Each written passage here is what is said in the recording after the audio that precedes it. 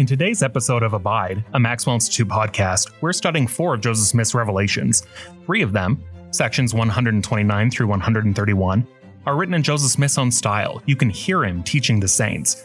This makes sense. They are quite literally teachings from Joseph Smith in both personal and public settings, compiled and made available to the saints by those who organized the Doctrine and Covenants and presented them to the church for canonization. They form a sort of supercut of Joseph Smith's teachings, like watching a YouTube compilation of an athlete's highlights that is made for quick absorption. That isn't to say that the principles are easy to absorb or that you can learn all of them in one sitting, but nevertheless, they're fairly straightforward. They're spoken in a voice that we can recognize as a living, breathing person. Section 132 is a different matter entirely, at least for many. It's a revelation that is a sustained theological document that at times also reads like a legal document. The voice is the Lord's, and it covers one topic at great length: celestial marriage. It's a section that requires skill and care to unpack. There's much to gain, to be sure, but readers should always recognize that their comfort level with the revelation, with polygamy, with celestial marriage, and the revelation's implication for individuals, families, and communities may be different than their own. My name is Joseph Stewart. I'm the public communications specialist at the Neil A. Maxwell Institute for Religious Scholarship at Brigham Young University. I'm joined by Janice Johnson, a Willis Center Research Associate at the Institute, and we will be discussing each week's block of reading from the Church of Jesus Christ of Latter-day Saints Come Follow Me curriculum. We aren't here to present a lesson, but rather to hit on a few key themes from the scripture block that we believe will help fulfill the Maxwell Institute's mission to inspire and fortify Latter-day Saints in their testimonies of the restored gospel of Jesus Christ and engage the world of religious ideas.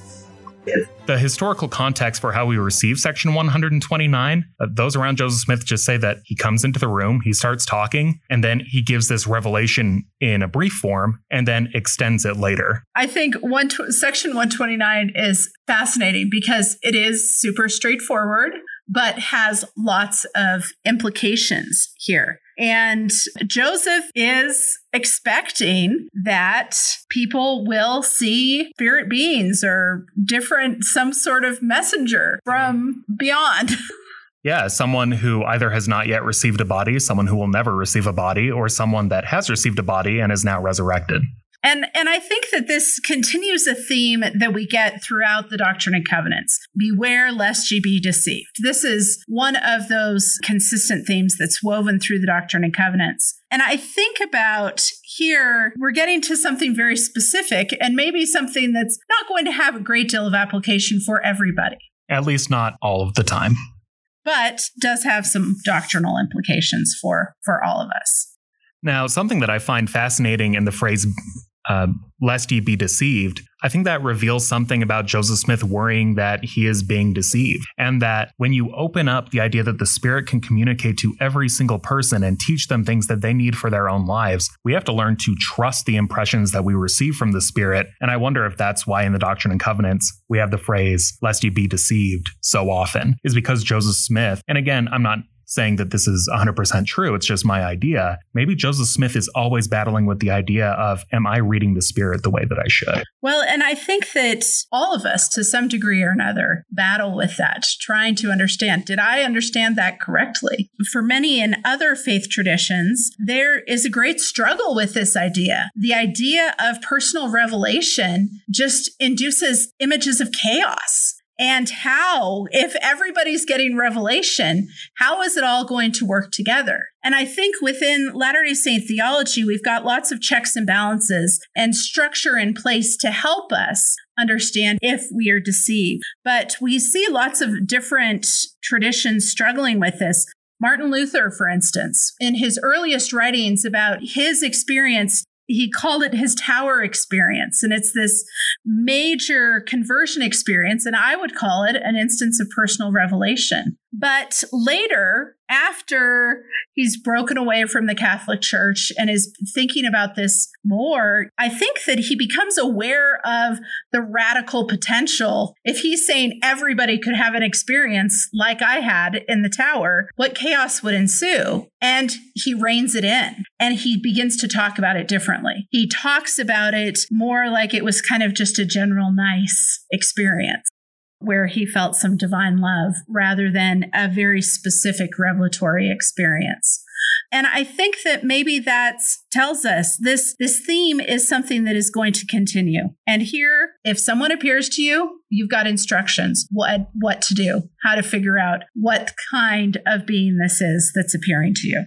I find it fascinating that the idea is to shake their hand, which in pre-COVID times maybe didn't stick out to me as much, but it sticks out to me now as something that it is literally my body touching your body. This is something that Janice and I discussed in the Abide episode on section 88, the idea of embodiment, the idea that the soul is comprised of the spirit and the body, that there are these physical sensations that we have to grasp with. And for many people, I won't say all, but for many people, when they have one of these special experiences like Martin Luther's conversion experience in the Tower, or when someone first discovers for themselves a testimony of the Book of Mormon, or receives a confirmation for what they should do for their child or something in their calling, it's something that sticks with you.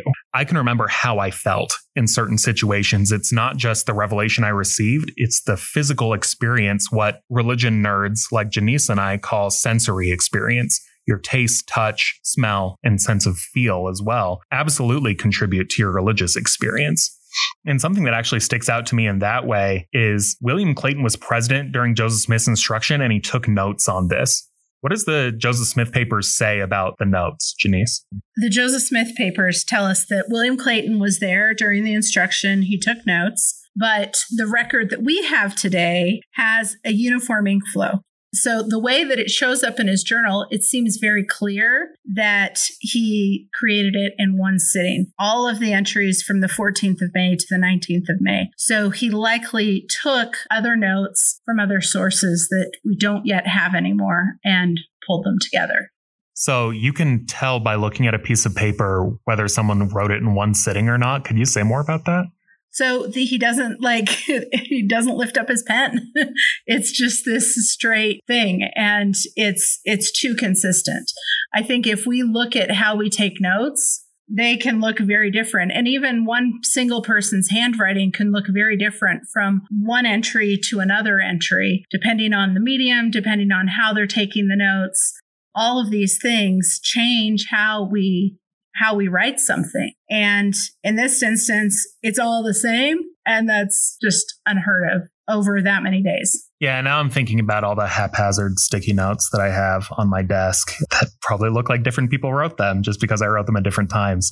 Quick plug for the podcast that I did with Robin Jensen, David Grua, and Jessica Nelson, who talk about what the Joseph Smith Papers does and how they do it. And just a reminder that, again, going back to our episode on Section 88, the Lord expects us to learn out of the best books, and he gives us opportunities through the church to learn from those who specialize in this sort of thing.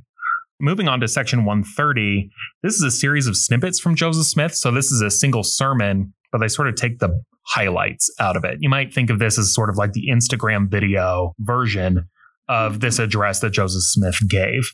And something that has always stuck out to me in verse 2, which reads, "That same sociality which exists among us here will exist among us there, only it will be coupled with eternal glory, which glory we do not now enjoy." Reminds me of when we talk about friendship being one of the grand fundamental principles of Mormonism, is that we exist as a community and we survive through as a community.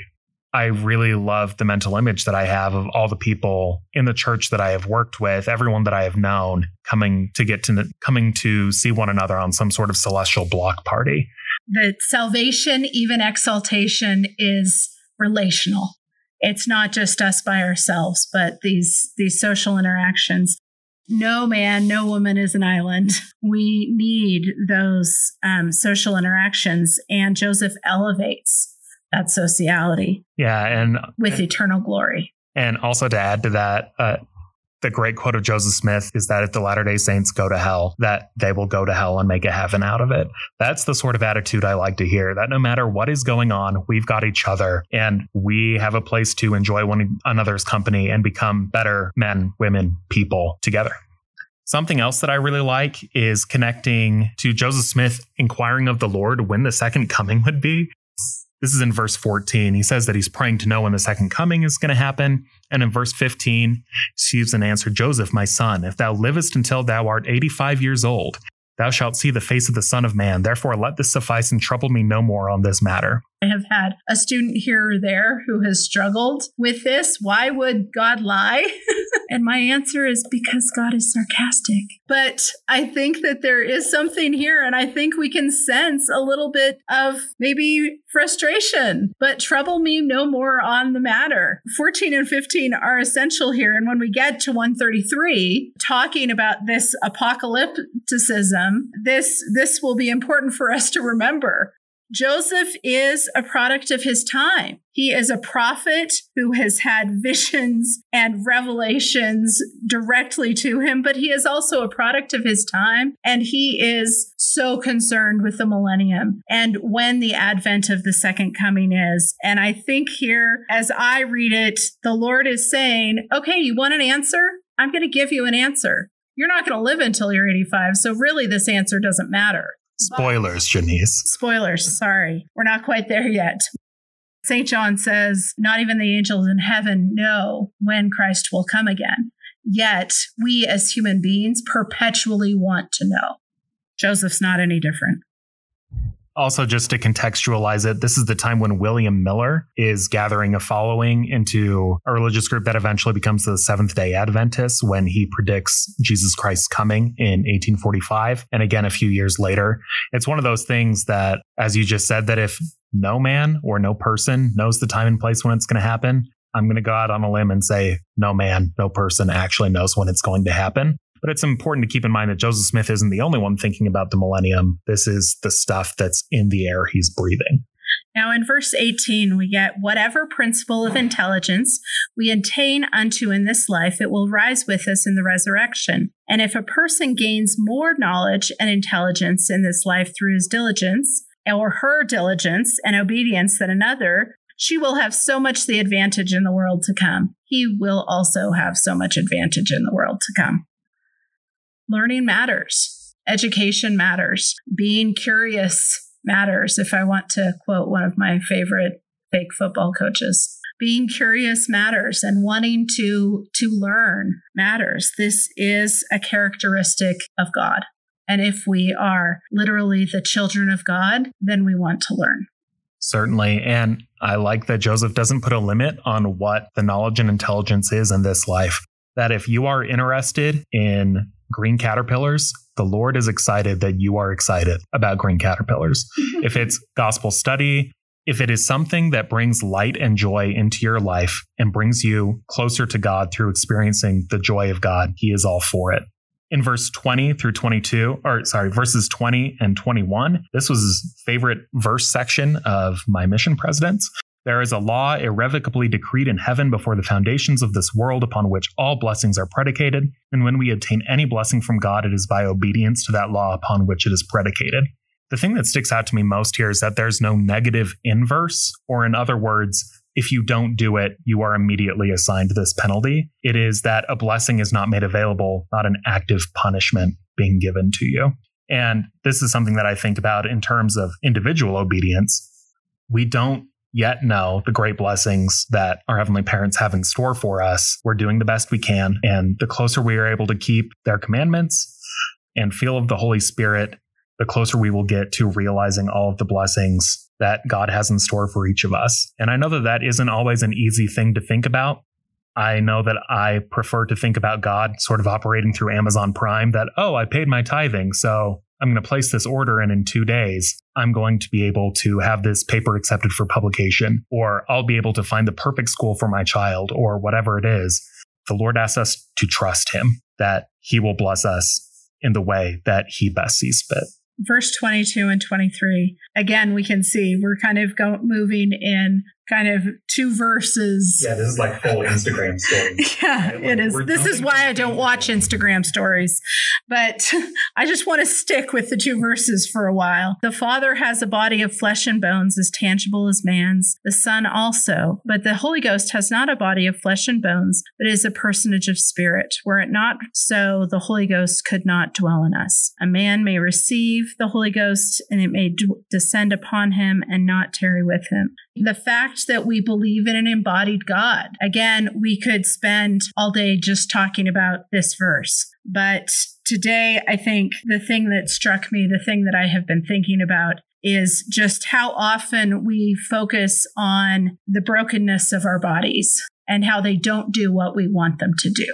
But our bodies are a great gift of mortality, no matter how broken they feel. As soon as you said that, I remembered in Moses 7, where God appears to Moses and he's weeping. So this is something that listeners may be familiar with Terrell and Fiona Givens' book, The God Who Weeps, taken from a Eugene England essay, The Weeping God of Mormonism. And again, I am not God, to be clear, but I really hate crying in front of people. It's something that I feel uncomfortable with, whether it's at a pulpit or whether it's because I'm in great physical pain or whatever it is. I don't like to be that vulnerable with people. And I wonder if in that moment, God himself did not plan to be that vulnerable with Moses, but that through his embodiment, through his body, his emotions came out. And in thinking about the staggering truth that we have a body that operates like God's body minus the perfection. So even as we often focus on the limitations of our bodies make us like them. Our bodies make us like our heavenly parents. And that is a great gift.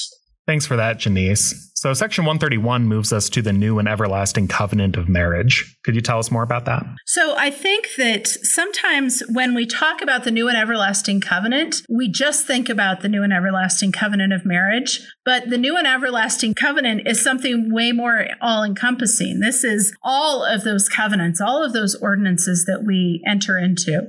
And then we move specifically to this new and everlasting covenant of marriage. Now, this is not something that just comes out of nowhere in 1843. Joseph has been teaching since the mid-1830s the durability of marriage, the potential durability of marriage. That marriage can be eternal, that marriage might not be just be to death do us part. The first marriage that Joseph Smith officiated was in 1835. It was in Kirtland between Newell Knight and Lydia Bailey Knight. And Newell Knight wrote in his journal, they both actually have just beautiful journal entries. Lydia talks about Joseph's face and how she felt like his skin was almost translucent as he was talking. This is the memory that's etched for her is this memory of what Joseph looks like as he is teaching them. And Newell writes, long, long has the world been shrouded in Gentile ignorance and superstition, but the shackles are beginning to be blown away like the summer threshing floor, and light and intelligence to be given to the children of the kingdom. This continues. In May 1835, W.W. Phelps was visiting Kirtland, and he writes his wife, Sally, who's in New York. And he says, a new idea, Sally. If you and I could continue faithful to the end, we are certain of being one in the Lord throughout eternity. In 1840, Parley writes, it was from Joseph that I learned that the wife of my bosom might be secured to me for time and all eternity, and that the refined sympathies and affections which endeared us to each other emanated from the fountain of divine eternal love. In 1842, Joseph signs a letter that he's written to Emma, yours in haste, your affectionate husband until death, through all eternity, forevermore. So this is clearly something that's been on Joseph Smith on his mind for a long time. I'm thinking about his experience with his brother Alvin, whom he was very close to, and thinking about the ways in which the Smith family would continue to be a family even after death. And again, I think that sometimes we paint Joseph Smith as this guy who just ran around giving revelations to people and entering into wrestling contests or whatever, and he just sort of lived this caricature type life. But it's important to remember that he had questions and he had worries and he had a family that he deeply cared about and wanted it to be together forever.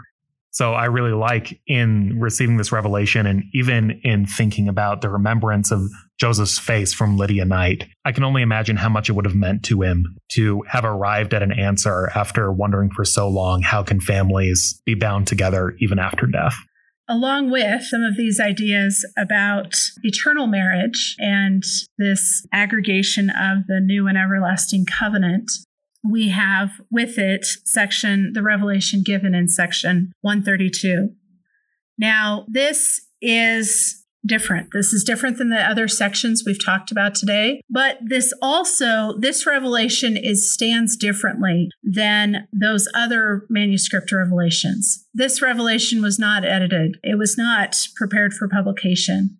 Joseph did not go over this multiple times. And we're seeing some of the rawness of the revelation. And for me, that is really emblematic of the rawness of this topic. This is not something that I think we should discuss lightly or joke about, but this can be something difficult. I first learned when I was in a class with a woman who had recently married a man who had previously been married to another woman. And I had never considered how sensitive, how painful the topic of eternal marriage might be. And so this is just something that, again, we are trying to talk about this in a disciple scholar context where we are faithful believers. We're also historians who know a lot about context of this. But it's crucial to remember every single person is going to understand this a little bit differently, and would just plead for patience with us as we discuss it, but also plead for you to have patience with others and empathy for others if and when you're teaching section 132. As I read section 132 today, we have this beginning preamble. And then with verse 3, we begin to talk about eternal marriage. By the time we get to verse 33, then we enter into talking about the plurality of wives. And for myself, I see these things very separate.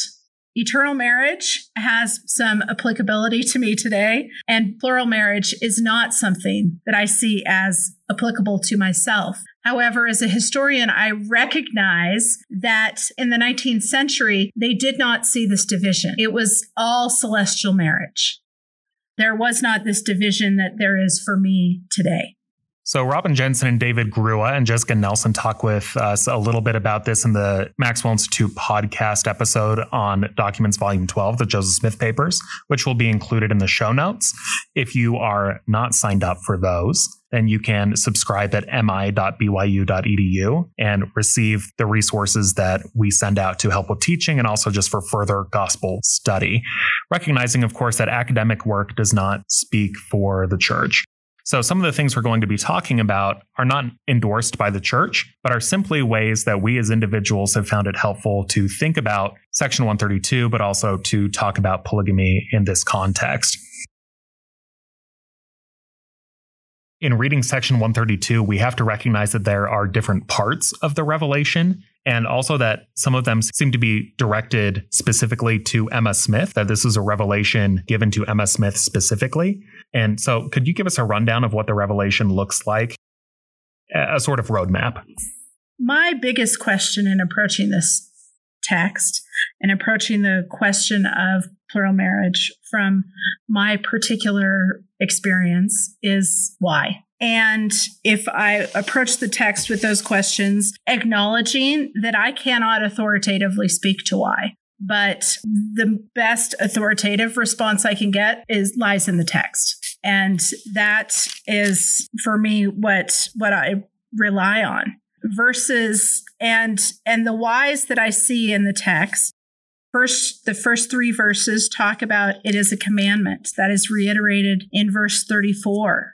For some people, that's maybe enough. God commanded it. I did it. Okay. My brain doesn't quite work quite that way. I want to know why but that's not the only why that's potentially offered in the text. In verse 31, the Lord says, a continuation of the works of the Father wherein he glorifieth himself. Verse 40 talks about this is part of the restitution of all things. I am the Lord thy God, and I gave unto thee my servant Joseph an appointment to restore all things. Verse 4 talks about to multiply and replenish the earth. Now, this is certainly not anything new. We've gotten that since the Garden of Eden, since Genesis 1. But here, I think it's actually fascinating to me because statistically, polygamous wives have less children than monogamous wives do in the 19th century. Now, a man may have more children because he's got multiple wives, but each of those wives individually has less children, which is interesting to me. So historical statistics kind of complicate how straightforward that one might be. But in verse 5, to raise up, or actually the fifth one that I see is not actually come from section 132, but it comes from the Book of Mormon, from Jacob 2. And the Lord says, if we remember the context of Jacob 2, we have Jacob preaching to the Nephite men who are participating in unauthorized polygamy. And Jacob says, sorry.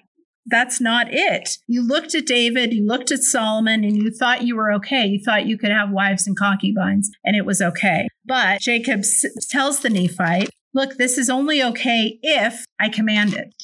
And if I command it, it is to raise up a righteous seed.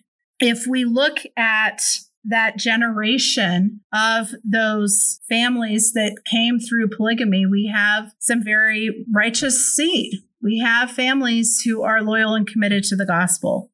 Perhaps the most compelling one is thinking about what is introduced, begins in verse 35. And I think it's really interesting because as I see this shift about 33 to plural marriage and talking about plural marriage in the text, the revelation goes to Abraham. God commanded Abraham, and Sarah gave Hagar to Abraham to wife. So the justification here could be God commanded it again. Same thing, right? Yet the revelation continues. Abraham was commanded to offer up his son Isaac. Nevertheless, it was written, thou shalt not kill. Abraham, however, did not refuse, and it was accounted unto him for righteousness.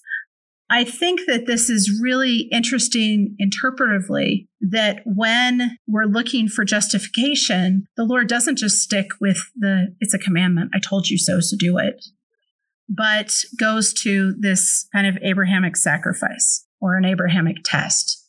In verse 50, when the revelation specifically speaks to Emma, it's again going to go back to that idea of an Abrahamic test. And for me, that is very clear. Even those who received a witness that this was God's will, that didn't mean that it was easy. It was always a test. And that's something that comes through repeatedly as you read journals, as you read letters from 19th century Latter-day Saints. There were very few people who saw polygamy as an easier way of forming a family or living as a family, but they testify of it as a commandment. So there's even a woman who, upon hearing the Woodruff Manifesto, she is in anguish. She is the second wife. She doesn't know what is going to happen to her. She says, I had a testimony that this was what I was supposed to do. And I think that it's crucial for us to remember that it is not always easy to accept the things that God teaches us or to live the things that God has asked us to live. For me, as I think about plural marriage, I want to prioritize women's experience and women's voices. And then we run into this issue of women's agency. Scholars have a very difficult time understanding how conservative women make certain choices within religious structures. And it's not just scholars, but scholars particularly as they try to deal with this in a balanced and even-handed way. In the 19th century, those anti-polygamists, those many in the East who were criticizing polygamy, this anti-polygamy novel from 1888 said the cornerstone of polygamy is the degradation of women and flourish only when she is regarded and treated as a slave. Even today, we struggle to see how women in conservative religions can choose something that someone on the outside feels like degrades them or ties them down. And religious scholars particularly struggle with this, the problem of agency. And as I read these women's accounts, I see women as agents. As Latter-day Saints, we talk about agency a lot. Maybe more than other religious groups. What do we mean here when we're talking about agency? Because I'm thinking about war in heaven type stuff. I'm thinking about the right to choose something. But what do scholars say about agency?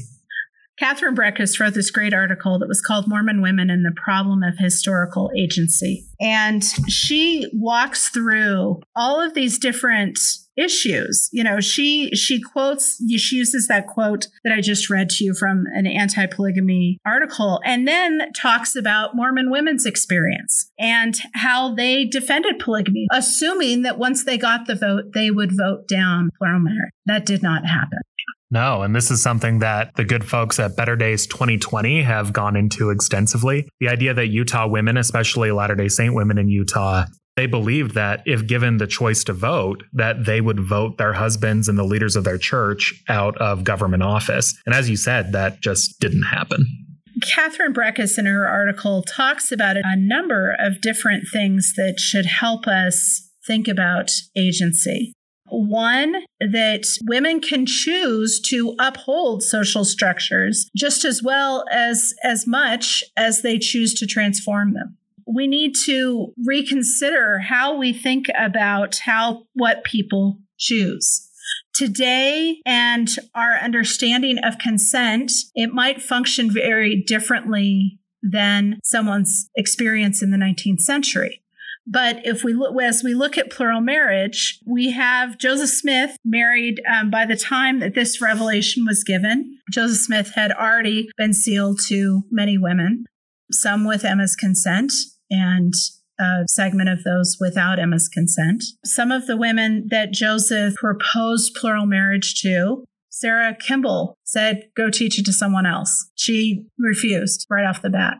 Others, Helen Mar Kimball, talked about that was her. She similarly had a similar response. Yet, as she thought about it and as she prayed about it, she received a witness that this was what God wanted her to do, to be sealed to Joseph Smith. And Joseph Smith isn't making them grand romantic gestures. He's not making them great promises.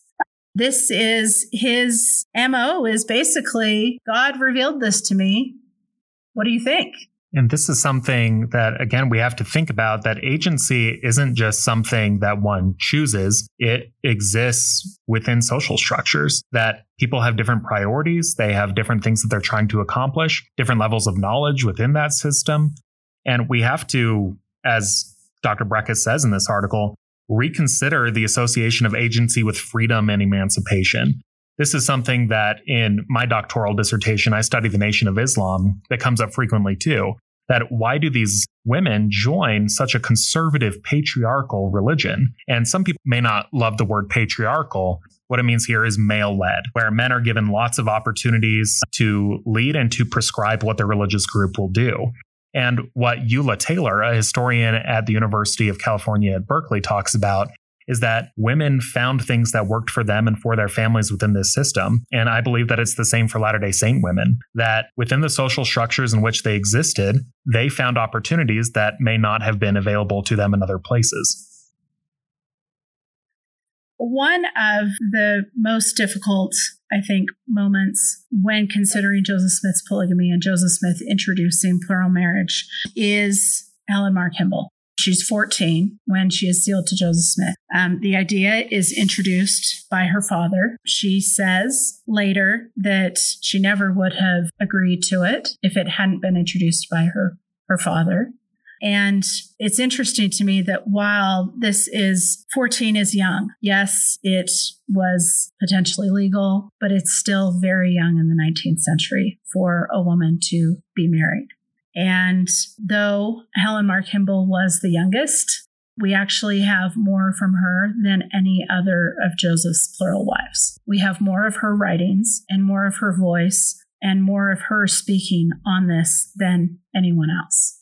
Now, some of this comes in the 1870s, and she's had 30 years to process it. She also is still sealed to Joseph, but she has married Horace Whitney, who, from all I can see, is the love of her life. She talks about it more than anybody else. And I think that that's really important. She talks about her personal experience with it, and she completely believes that this was God's will. But she is also very clear about how difficult it is. And I want to read, she writes this poem shortly before the end of her life. She's in her 80s when she writes this, and she writes it for her posterity. And it's a much longer poem, but I just want to pick out a couple lines from it. I thought through this life, my time will be all my own. The step I'm now taking for eternity alone. And that's how she described her sealing to Joseph, for eternity alone. The world seemed bright, the threatening clouds were kept from sight, and all looked fair, the pitying angels wept. They saw my youthful friends grow shy and cold, and poisonous darts from slanderous tongues were hurled. This was not something that everyone welcomed. Barred out from social scenes by thy destiny, thy sickened heart with brood and imagined future woes, and like a fettered bird with wild and longing heart, thou daily pine for freedom and murmur at thy lot, but couldst thou see the future and that glorious crown awaiting you in heaven, you would not weep nor mourn. Pure and exalted was thy Father's aim. He saw a glory in obeying this high celestial law. For to thousands who died without the light, I will bring eternal joy and make thy crown more bright. She does not forget how hard it is. This sticks with her even towards the end of her life. She signs this, interestingly, she signs it Helen Mar, Kimball, Whitney, and then almost as an afterthought, she writes Smith above in between the Whitney and the Kimball. This has affected her whole life, and she will not forget the difficult parts here, but she insists that we see her as a whole human being, that we not just see her in her distress and the difficulty, but that we are also able to see her in these moments of joy. So let's go back and look at verses 18 and 19 in 132. Here in this section, if we look at requirements and promises for eternal marriage, one, it is sealed in the temple by proper authority. Plural marriage was only done by revelation and commandment, that if I commanded, that we got from Jacob. And then it had to be sealed and ratified by the Holy Spirit of promise. Sealing, again, by the Holy Spirit of promise. I see this as the seal that this was entered into, that someone wasn't just going through the motions, that their heart was there. That's how I interpret this today. I think that it also speaks to the Holy Spirit of promise, like a literal sealing by the Holy Ghost. It's not just something that is performed, it's something that is witnessed to the people involved by the power of the Holy Ghost. So it's not just a rote checklist sort of thing. It's something that comes with a personal witness of what's going on. As you were talking about with Helen Whitney and others, people still come back to these personal witnesses that they had, that this was the right thing for them to do. Right. And that sealing is only available through the Holy Spirit. That what enables these promises to endure, not just someone going through the motions. And then the promise is ye. This is in the middle, or maybe 1/3 of the way down in 19. Ye shall come forth in the first resurrection. Ye is plural. We're talking about a couple being sealed up together. Ye shall come forth, but if ye abide in my covenant. Latter-day Saint culture is very focused on marriage as the end-all be-all. And as a single person, I know that marriage is important. I know that this commandment is important. But sometimes we see getting married as the last thing you need to do, not unlike all of Jane Austen's stories, which end with people getting married. But that last piece there, if ye abide in my covenant, it only works if we stay in the covenant. Getting married is just one of those steps. And for all of us, this if is considerable. If we abide in the covenant, we can partake of the atonement, to partake of all of those blessings that God has offered to us. We need to stay in the covenant, and we want to abide in my covenant. Perhaps where our language of the title of this podcast comes from, abiding in the covenant. I think for any of us, that is something that we really need to think about. When we get to verse 50, the Lord says, behold, I have seen your sacrifices, and I will forgive all your sins. I have seen your sacrifices in obedience to that which I have told you. Go therefore, and I make a way for your escape, as I accepted the offering of Abraham and his son Isaac. If the Lord is giving us this idea of Abraham and Isaac, an Abrahamic test, as to understand what is being asked of them with polygamy, with that analogy also comes a ram in the thicket. I make a way for your escape. Now, I don't know what that ram is. Maybe for some women, for Sarah Kimball, it was her being able to say sorry. Nope. Maybe for other women, it was the relief that they felt with 1890 and the manifesto. But if the Lord is using the structure of Abraham and Isaac to understand why this was a commandment, then there is a way for your escape. All eternal relationships are voluntary. We will not be forced into anything eternally. Amen and amen. I think it's crucial to remember, too, that while reading section 132, that Latter-day Saints have read the Revelation very differently over time. For instance, if you look at the Come Follow Me manual that we're following, it talks about temple relationships. It talks about temple marriage. And that's something that arises after the first manifesto in September of 1890, which is now canonized as Official Declaration 1. But in the 20 to 30 years after that, Latter-day Saints searched for a new way of talking about marriage that took place in the temples that wasn't connected to polygamy. Apostles like James E. Talmage, among others, who had grown up as monogamous, began to teach the idea of celestial marriage as temple marriage. And this is something that really starts to pick up in the late 19-teens and early 1920s. We're grateful to historian Lisa Olson Tate for sending us that note and would say, look for more on this in the church's publication on the young women's history that should be coming out soon. We have loved our conversation that we've had with you today and hope that you have a blessed week, y'all. Thanks. Thank you for listening to this episode of Abide, a Maxwell Institute podcast. Head on over to iTunes or your preferred podcast provider to subscribe, rate, and leave a review, each of which are worth their weight in podcast gold. You can receive show notes, including references to the sermons and articles referenced in this episode, by signing up for the Maxwell Institute newsletter at mi.byu.edu. Please also follow us on Facebook, Twitter, Instagram, and YouTube for more content from the Neil A. Maxwell Institute for Religious Scholarship. Thank you.